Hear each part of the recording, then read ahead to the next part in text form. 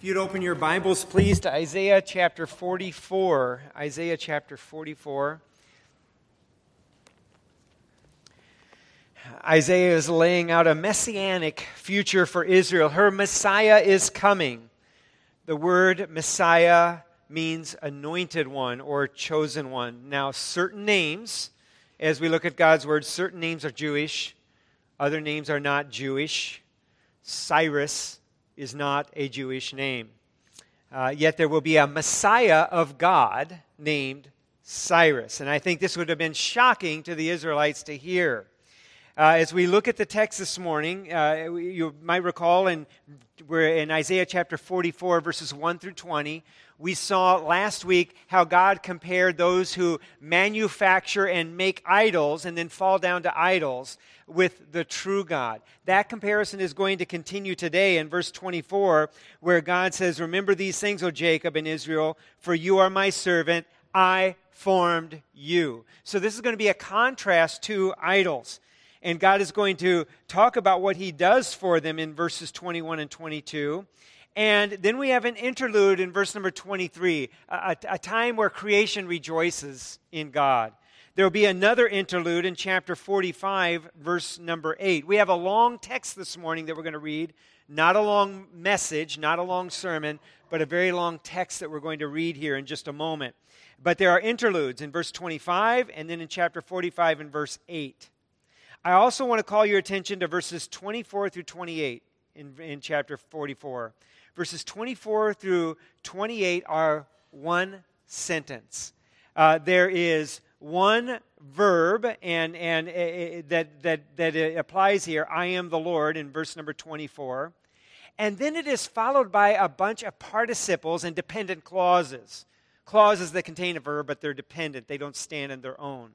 And so when I read verses 24 through 28, I'm going to change all of the what looks like verbs into ing words where they're participles. So you'll notice me doing that, and I'm doing that because it is one sentence, and it leads to a climax in verse number 28, where it says, God is saying of Cyrus, he is my shepherd. Cyrus, a Gentile name, he is God's shepherd. And then, of course, again, the punchline in chapter 45, verse number 1. Thus says the Lord to his anointed, his Messiah, his Messiah, to Cyrus. That, again, to the Jews, I think that would have just popped on their ears. He just as well been named Vladimir, okay? It's just not a Jewish name there. And then we'll continue. We're going to read all the way through chapter 45 and verse 13. Again, I caution you, a long passage, not a long sermon today, God willing. All right, let's begin here. We're going to start in verse number 24. Remember these things, O Jacob and Israel, for you are my servant. I formed you. You are my servant, O Israel. You will not be forgotten by me. I have blotted out your transgressions like a cloud and your sins like a mist. Return to me, for I have redeemed you. Sing, O heavens, for the Lord has done it. Shout, O depths of the earth. Break forth into singing, O mountains, O forest, and every tree in it. For the Lord has redeemed Jacob and will be glorified in Israel. Thus says the Lord, your Redeemer, who formed you from the womb. I am the Lord, making all things, stretching out the heavens, spreading out the earth by myself, frustrating the signs of liars, making fools of diviners, turning wise men back and making their knowledge foolish, confirming the word of his servant and fulfilling the counsel of his messengers, saying of Jerusalem, she shall be inhabited, and the cities of Judah, they shall be built, and I will raise up their ruins, saying to the deep, be dry, I will dry up your rivers, saying of Cyrus, he is my shepherd, and he shall fulfill all my purpose, saying of Jerusalem, she shall be built, and of the temple, your foundations shall be laid. Thus says the Lord to his anointed, to Cyrus, whose right hand I have grasped, to subdue nations before him, and to loose the belts of kings, to open doors before him, that gates may not be closed. I will go before you and level the exalted places. I will break in pieces doors of bronze and cut through the bars of iron. I will give you the treasures of darkness and the hoards in secret places, that you may know that it is I, the Lord, the God of Israel, who call you by your name. For the sake of my servant Jacob and Israel my chosen, I call you by your name. I name you, though you do not know me. I am the Lord, there is no other. Besides me, there is no other God. I equip you, though you do not know me, that the people may know from the rising of the sun and from the west that there is none besides me. I am the Lord, there is no other. I form light and create darkness. I make well-being and create calamity. I am the Lord who does all these things. Shower, O heavens, from above, and let the clouds rain down righteousness. Let the earth open, that salvation and righteousness may bear fruit. Let the earth cause them both to sprout. I, the Lord, have created it. Woe to him who strives with him who formed him, a pot among earthen pots. Does the clay say to him who forms it, what are you making? Or, your work has no handles. Woe to him who says to a father, what are you beginning? Or to a woman, with what are you in labor? Thus says the Lord, the Holy One of Israel, and the one who formed him. Ask me of things to come. Will you command me concerning my children and the work of my hands? I made the earth and created man on it.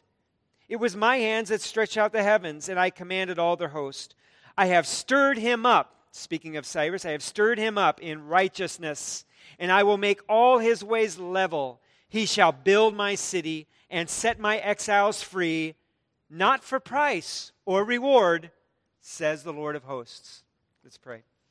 Father, as we bow before you, the Lord of hosts, the God of all gods, the God of creation, I pray that we would recognize who you are. You are the author of peace.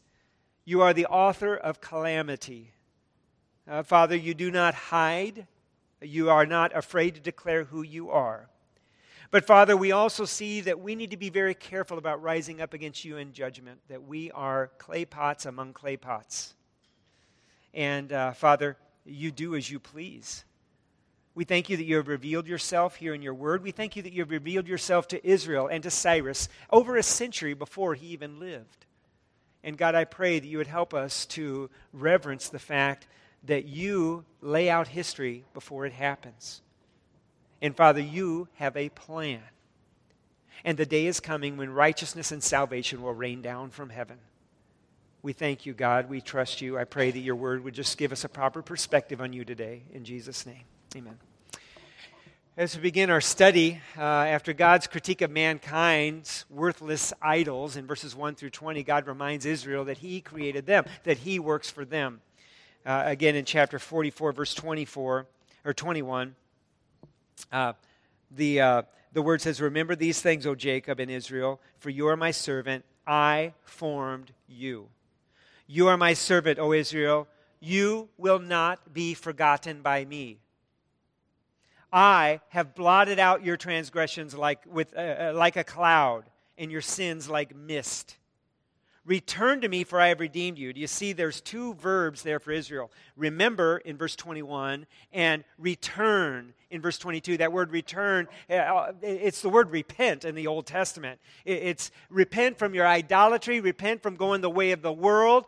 You've fallen in love with these false idols that God has been talking about. You've bought into them. You've bought into your culture. You need to repent. You need to return to me. And so God commands them that. And then he talks about what he has done for them. Unlike the manufacturers of idols who have to make them and then prop them up, God says, I formed you. And you will not be forgotten. I have blotted out your transgressions like a cloud. Now, one of the applications that we want to have here is to remind ourselves that like Israel, we buy into our culture. And we have an affinity for our culture. And our culture has a pluralistic attitude that all religions are good, that all faiths are, it doesn't matter what you believe so long as you're a person of faith. Or you could be a person of no faith, you can be an atheist, and this too must be respected in our culture and given equal standing with Christ and Christianity. That is our culture. That is the ground rules by which we go out day to day at our workplace and we operate. And God would say that we need, while we go out into the world and we feel like, well, we're wrong as Christians to be so exclusive, to say that we have an exclusive claim on truth, God would say, no, you need to repent and you need to remember, I alone made this world. You need to return to me, and you need to be more exclusive in your attitude, in your heart, and in the way you conduct yourself in this world. And so God is calling Israel to return to Him. And then we have this beautiful interlude. There's two interludes in verse 23. Oh, it says, sing, O heavens, for the Lord has done it. Shout, O depths of the earth. Break forth into singing, O mountains, O forests, and every tree in it. For the Lord has redeemed Jacob and will be glorified in Israel. Now, this is talking like it's a done deal. This is being written over a century before Israel is in captivity and delivered by Cyrus. And so there is a whole history that's going to be lived out where they are going to go into captivity and then they're going to be delivered from captivity. And the Word of God treats it as if it's a done deal. What is also done for Israel is that their sins have been blotted out. In verse number 22, I have blotted out your transgressions like a cloud, your sins like mist. I don't know about you and your transgressions, but my transgressions are quite concrete. They tend to haunt me for life. There are certain sins that I have sinned in my past that will wake me up at night. But God has turned them into a mist. God has forgiven sin. This is accomplished not for every individual in Israel, but for Israelites who trust the Messiah, Israelites who believe on Jesus Christ. And so this interlude, just sing, O heavens, the Lord has done it. He has redeemed. I hope that's your testimony as well. God cites several examples of His divine sovereignty, and He foretells of Cyrus becoming His deliverer of Israel. And that's really the verses 24 through 28, one sentence, very poetic, and the punchline is Cyrus. The punchline is Cyrus here. Look at verse 24. Thus says the Lord, your Redeemer, who formed you from the womb. I am the Lord, who made all things, and that should be making all things, stretching out the heavens alone. Spreading out the earth by myself. When God says, I did this alone, this is very contrary to the view in antiquities where there would be a pantheon of gods and they would maybe be at odds a little bit with each other. There'd be a little bit of competition. Or at the very least, you had this idea of a good God and a bad God. And they were at odds with each other. So the bad things in this world, the bad God created. And the good things in this world, the good God created. And so anything bad in your life, you wouldn't blame the true God. You wouldn't assign responsibility, I should say, to the true God. You would blame the bad God. And we're going to see that is not the case at all. God said, the calamity in your life, I authored that. He doesn't hide from the truth here. And so, who alone stretching out the heavens, spreading out the earth by myself. Verse 25, frustrating the sins, the signs of liars. That would be false prophets with their signs and wonders. Making fools of diviners. Turning wise men back and making their knowledge foolish. Confirming the word of His servant, and I would take that to be the prophets, as well as fulfilling the counsel of His messengers. Saying of Jerusalem, she shall be inhabited. And the cities of Judah, they shall be built. Now, this is at a time when Jerusalem is about to go into exile in Babylon for 70 years. But this is building up toward the end of the poem here. I will raise up the ruins. Verse 27, saying to the deep, be dry. That could be a reference to the Red Sea and the Jordan when they dried up. Or it could be a reference to how God is delivering them out of Babylon. I will dry up your rivers. Saying of Cyrus, He is my shepherd. and he shall fulfill all my purpose. And what is that purpose? What is the plan for Cyrus? Verse number 28, saying of Jerusalem, she shall be built, and of the temple your foundations shall be laid. By naming Cyrus by name, over 100 years before the man is even born, brings up some debate among theologians. Some say this is proof that Isaiah did not write this, that Isaiah was dead and gone. God raised up another prophet, and whoever assembled a bunch of prophecies used Isaiah, and he's the main contributor, but there's other prophets as well. Another theory is that Isaiah, yes, he wrote this, but he didn't name Cyrus by name, that there was a more generic name in there, a placeholder, and then when Cyrus was born and when he existed, when he lived, that then the name Cyrus was put in there. I don't buy either one of those. And I think that God named Cyrus by name over 100 years before the man existed.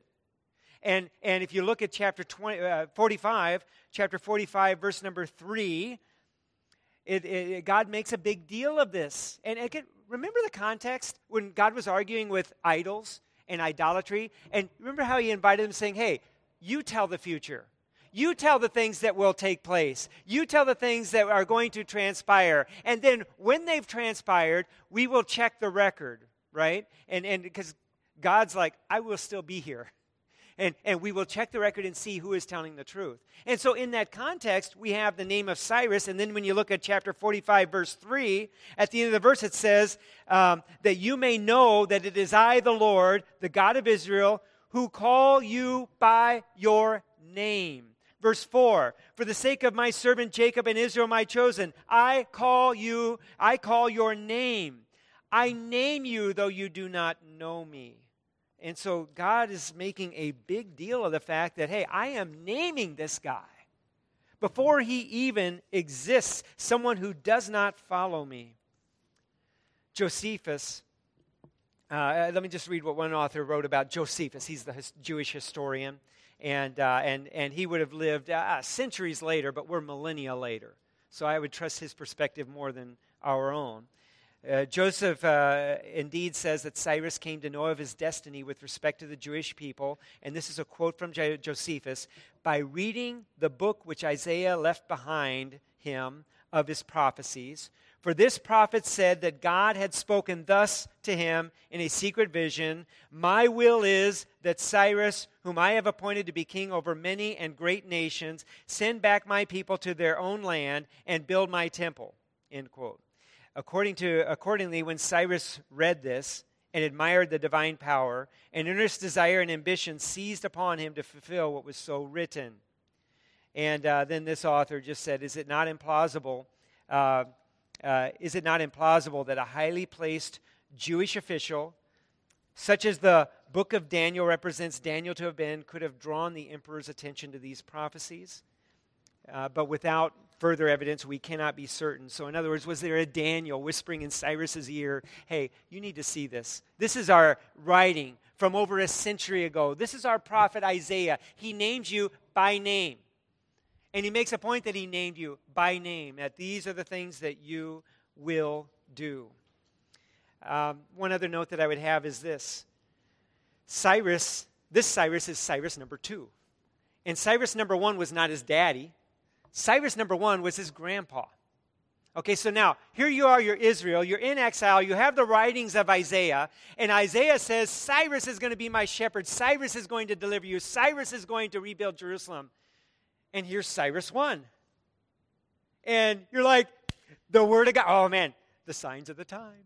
It's going to happen. It's going to happen right now. We got Cyrus on the throne. And God's like, no, actually, you're going to die, and 2 generations later, this is going to take place with Cyrus 2, right? And I would just say that might be a good word of caution for Christians today. Whenever we read the book of Revelation, and we're going to the book of Revelation after we're done in Isaiah, that we want to be very careful about naming all. This is the end. This is it. We know it. Because these guys had the name, Cyrus. And there he is on the throne, Cyrus 1. Not so much. So, anyway, that's just a warning. In verse 28, God gives the outline of Cyrus's commission. saying of Jerusalem, she shall be built, and of the temple, your foundation shall be laid. Listen to Ezra chapter 1, verses 1 and 2. In the first year of Cyrus, king of Persia, that the word of the Lord by the mouth of Jeremiah might be fulfilled. Jeremiah also prophesied of this. The Lord stirred up the spirit of Cyrus, king of Persia, so that he made a proclamation throughout all his kingdom and also put it in writing. Thus says Cyrus, king of Persia, the Lord, the God of heaven, has given me all the kingdoms of the earth, and he has charged me to build him a house at Jerusalem, which is in Judah. So Ezra 1 verse 2 seems to support Josephus' account that Cyrus was aware of the prophecies concerning him and aware that God had done something in and around his life. So God calls Cyrus his Messiah at the beginning of chapter 45, his anointed one, his Messiah, who will break down the nations, and all of this for God's people Israel. Look at verses 1 through 8 here. Thus says the Lord to his anointed, his Messiah, to Cyrus, whose right hand I have grasped. Now that could be God is shaking his hand or God is holding his hand. To subdue the nations before him, to loose the belt of kings. What's it mean to loose the belt of kings? When you go to battle, you're to gird up your loins like a man, and that might be the way you attire yourself. Well, the girding is going to come loose for these kings under King Cyrus. God's going to make that happen. To open doors before him, that gates may not be closed. Verse 2, I will go before you and level the exalted places. I will break in pieces the doors of bronze and cut through the bars of iron.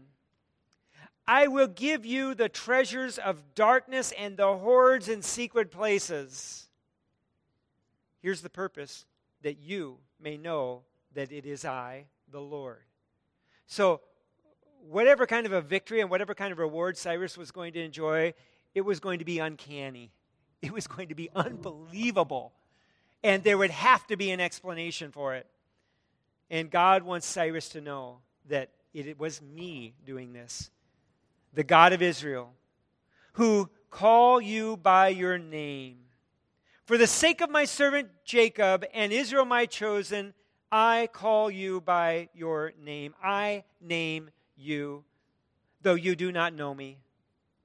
I am the Lord, there is no other. Besides me, there is no other God. I equip you, though you do not know me. There it is again. We do not see this man as one of the elect. We do not see him as one of the people of the covenant. Verse number 6, here's another purpose. That people may know from the rising of the sun, that would be the east, and from the west, that there is none besides me. I am the Lord, there is no other. And here we get into some really dangerous territory. I form light and create darkness. I make well-being and create calamity. I am the Lord who does all these things. And then we have this interlude. Shower, O heavens, from above, and let the clouds rain down righteousness. Let the earth open, that salvation and righteousness may bear fruit. Let the earth cause them both to sprout. I, the Lord, have created it. So God calls Cyrus his Messiah, his anointed. And that, if that sets off warning bells in your mind, just imagine if you were Jewish. This would be quite jolting to Israel. God makes it clear that Cyrus does not even know him. Twice he mentions this.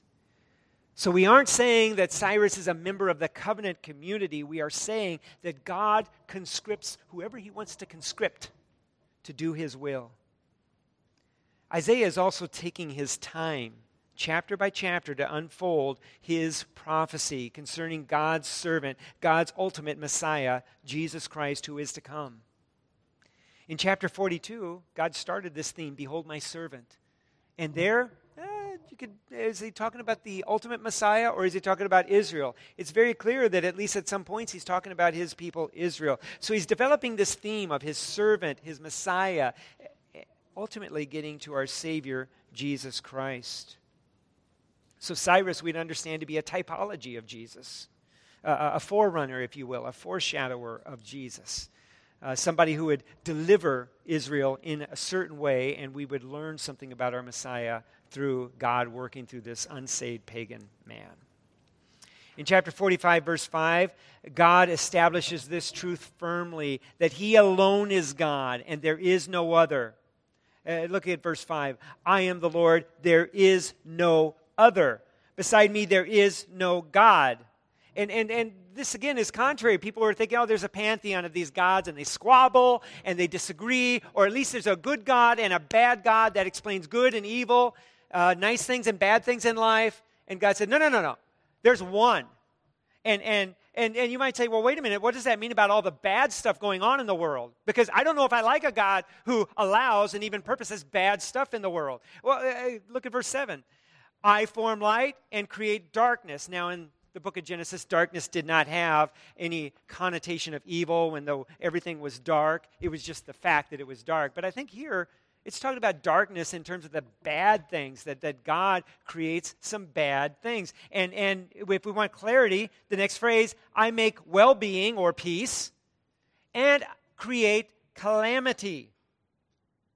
So God is saying that darkness and calamity don't come from some bad God. That comes from me. And you may remember that when Adam and Eve were about to sin, God warned them that if you disobey me, you will bring a curse of sin, a curse of death on this world. And God caused the ground to bring forth thorns. God caused pain in childbirth.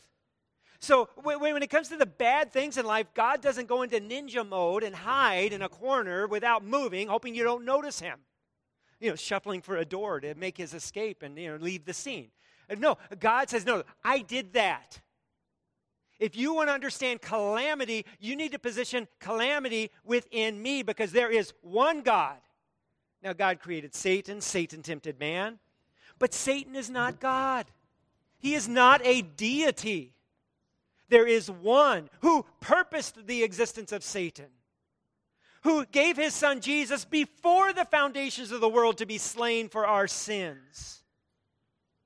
These are fearful truths that we need to look at God and understand that He does not hide from darkness. He does not hide from calamity. And when you face these things, you need to reconcile them in Him. Verse 8 speaks of righteousness and salvation showering down. This is where, history is going somewhere. In verse 8, it's an interlude. Shower, O heavens, from above, and let the clouds rain down righteousness. Let the earth open, that salvation and righteousness may bear fruit. This is where things are going. And as you position the calamities of life and the darkness of life today, you need to see where we are going. The God who created all is taking us somewhere. Let the earth cause them both to sprout. I, the Lord, have created it. So yes, Cyrus does play a role in history, in salvation history. But Jesus is the ultimate Messiah, the ultimate Savior. And so Cyrus's point in salvation history is he is rebuilding the city of Jerusalem. The center of his people, where all of the activity of Israel centers around Jerusalem, Cyrus is bringing that back together. Jerusalem is also the place where Jesus will minister and where Jesus will die for the sins of mankind. Cyrus is bringing that back together. He has his role in salvation history. And it is our God who is orchestrating everything, even as Cyrus doesn't even know God. So what if you do not think so highly of a God who purposes good and evil? Is God right to have created a world in which He knew sin would exist? Maybe that repels you. Maybe that makes you hate God. If it does, there's a woe for you. And when we see the word woe, that's like saying, you know what, there's no hope. It would have been better if you had never been born. A woe is pronounced upon any Jews who read this prophecy and judge God's use of a pagan king and calamity to be distasteful, to be unacceptable. Look at verse 9. Woe to him who strives with him who formed him. A pot among earthen pots. In other words, you're just one more clay pot in the potter's collection. You're kind of being told your place here. Does the clay say to him who formed it, what are you making? Or, your work has no handles. What are you doing with me here? There's no handles, idiot. The pot doesn't speak that way, has no right to speak that way to the potter. Woe to him who says to a father, what are you begetting? The picture there is a father is conceiving, and the conceived seed says, what are you doing? I didn't ask to be born. What are you making here, Dad? That type of thing does not happen. Or to a woman, with what are you in labor? Thus says the Lord, the Holy One of Israel, and the one who formed him, ask me things to come. Again, there's that challenge. Ask me things to come. And that's why I believe he is naming Cyrus by name. This is not an anthology of multiple prophets. This is Isaiah naming Cyrus over a century. Ask me of things to come. Will you command me concerning my children and the works of my hands? That's a rhetorical question. The answer is, ain't no way. It's not going to happen. I made earth and created man on it. It was my hands that stretched out the heavens, and I commanded their host. That would be the stars, I believe. I have stirred him up. This is referring to Cyrus again. I have stirred him up in righteousness, and I will make, and I don't believe that means Cyrus is righteous. I believe God's saying, I am righteous, and I will make all his ways level. He shall build my city and set my exiles free. Not for price or reward. That's an important point. Not for price or reward. That is so different than antiquities. Typically, you had a suzerain, higher king, and a vassal king, and the vassal would pay the suzerain, and then the suzerain would allow them to rebuild the city. God said, no. He's going to rebuild the city, and he's not going to be reimbursed for it. It's like build a wall, make Mexico pay for it. You remember that? This is actually, he's going to pay to build the wall, and he's not going to be reimbursed for it. Cyrus is going to do all of this. I'm going to move his heart to do this, says the Lord of hosts. You have to acknowledge that this prophecy would be a turnoff to a lot of Jews. It culminates in the argument in verse 13 that God can raise up Cyrus, pave the way for him as a king, use him to free his people without reimbursement. Why? Because God owns it all. But a Gentile Messiah? God anointing a Gentile? We, Israel, are going to be delivered by a pagan? In fact, we, Israel, are going to be exiled. It hasn't happened yet. The exile to Babylon has not yet happened. And so maybe you as a Jew at this point have a lot of problems with God. God is abandoning you to the Babylonians, and then God's going to deliver you with another Gentile king. And you just don't like the way God operates things. God gives the example of the potter in that case. You have a chunk of clay. You can make it into a flower pot, or you can make it into a potty pot. Something you used to go to the bathroom in, a bedside, a chamber pot is what they used to call them. It's your clay. Now, if I'm the clay, I know what kind of pot I would rather be, right? If I'm the clay and if I have a conscience, I know what kind of... But the reality is, the clay has no choice. You're going to spin your wheel and you're going to form that clay into whatever you want, whatever you desire. Such as Israel, such as you, such as me. We are clay pots among clay pots. We are God's creation. This can cause you to fear God, which I think is a good response, or it can cause you to hate God. A God who would do this, I hate him. That's the response of somebody who is estranged from God. Turn to Romans chapter 9, verse number 14, if you would, for just a moment. If you have your Bibles open, turn to Romans chapter 9, verse number 14, because this is a point of struggle, and it's logical that people would struggle with this. The sovereignty of God for good and for bad. And as we look at it in Romans 9, verse 14, what should we say then? Is there injustice on God's part? By no means. For he says to Moses, I will have mercy on whom I will have mercy, and I will have compassion on whom I will have compassion.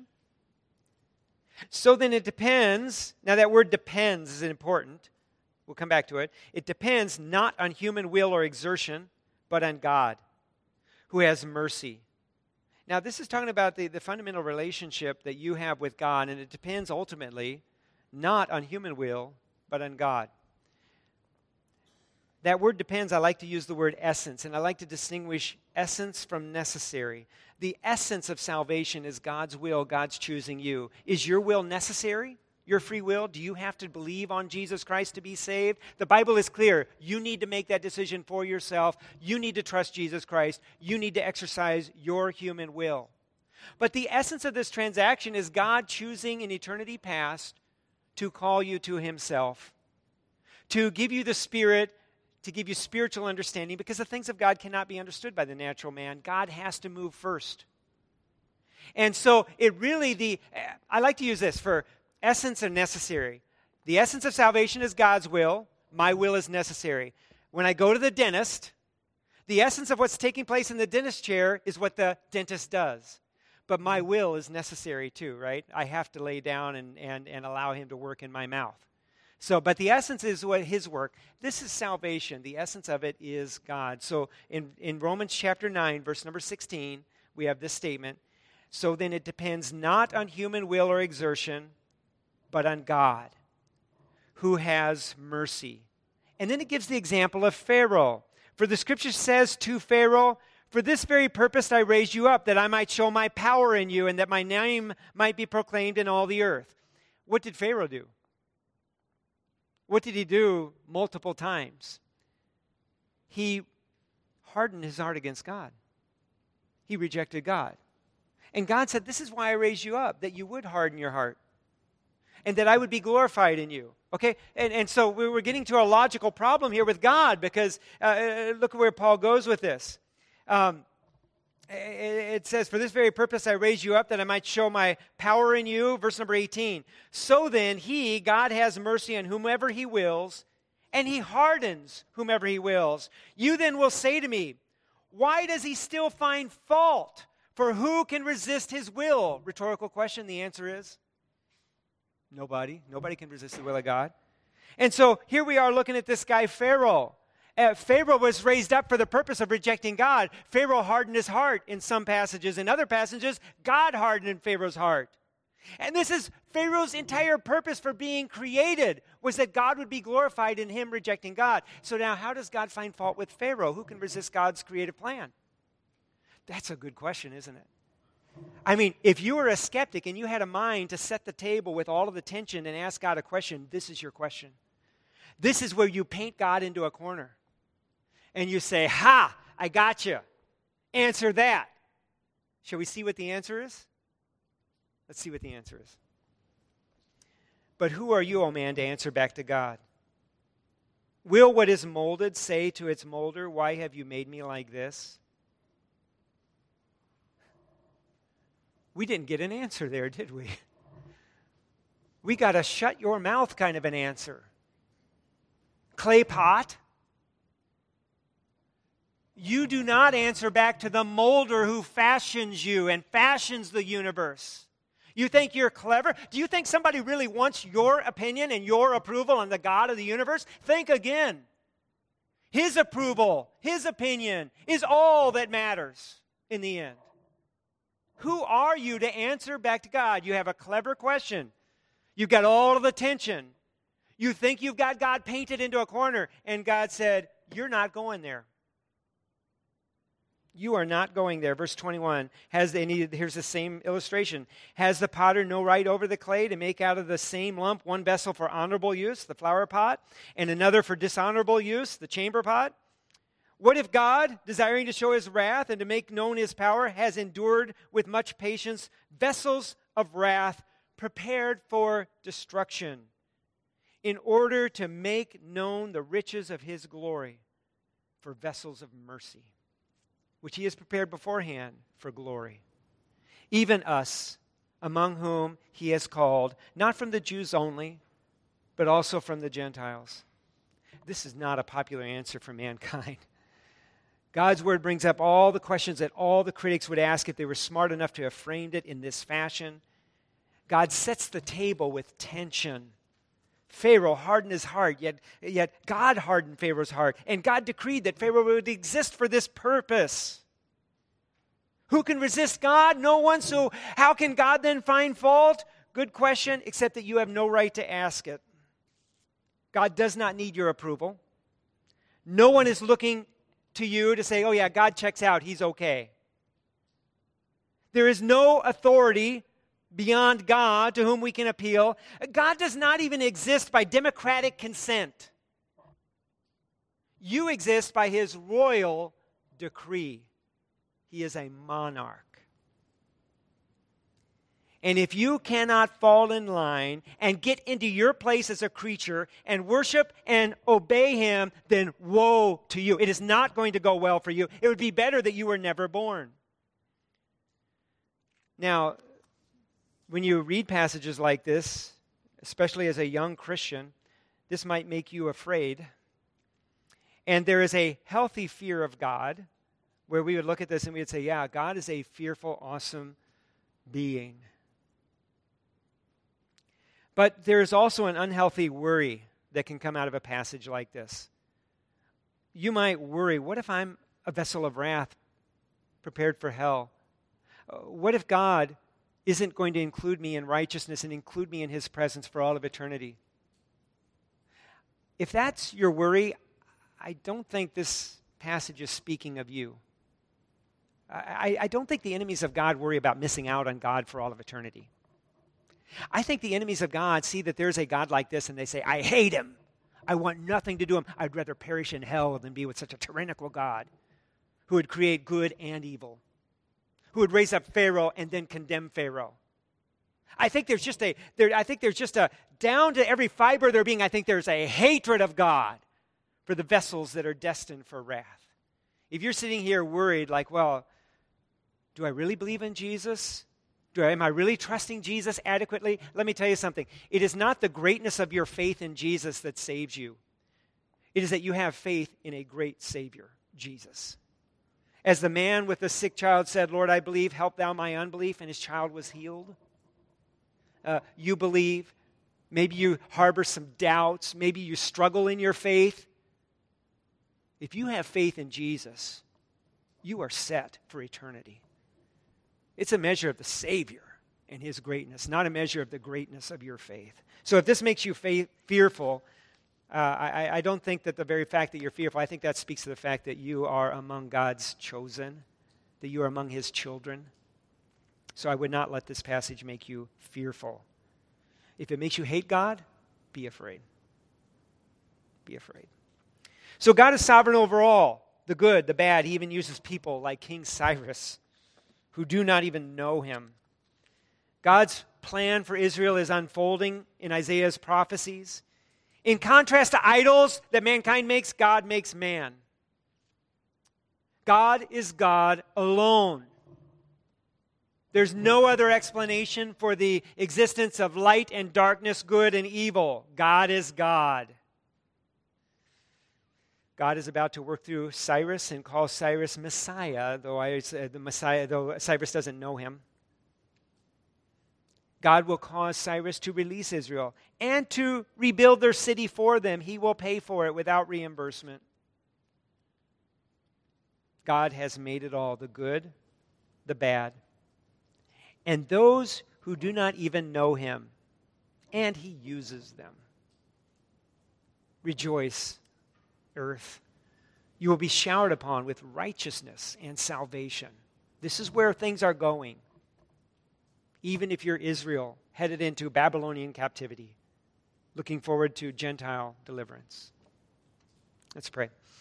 Father, we thank you for your word, and thank you, God, for Isaiah's prophecies. And Lord, we take these to be foretelling prophecies that, Lord, he is naming names before Cyrus is even born. That, God, this is just further evidence that you are God, you alone, that you declare what will be. And when it happens, it's just so uncanny that people want to say all this, that they want to cry foul and say that this had to be rewritten after the fact. Father, we thank you for the truth of your word. I pray that you would bless us as we continue to study prophecies. Help us to worship you for the God that you are. Help us to be in fear of you, but also delighting to trust you. We thank you in Jesus' name. Amen.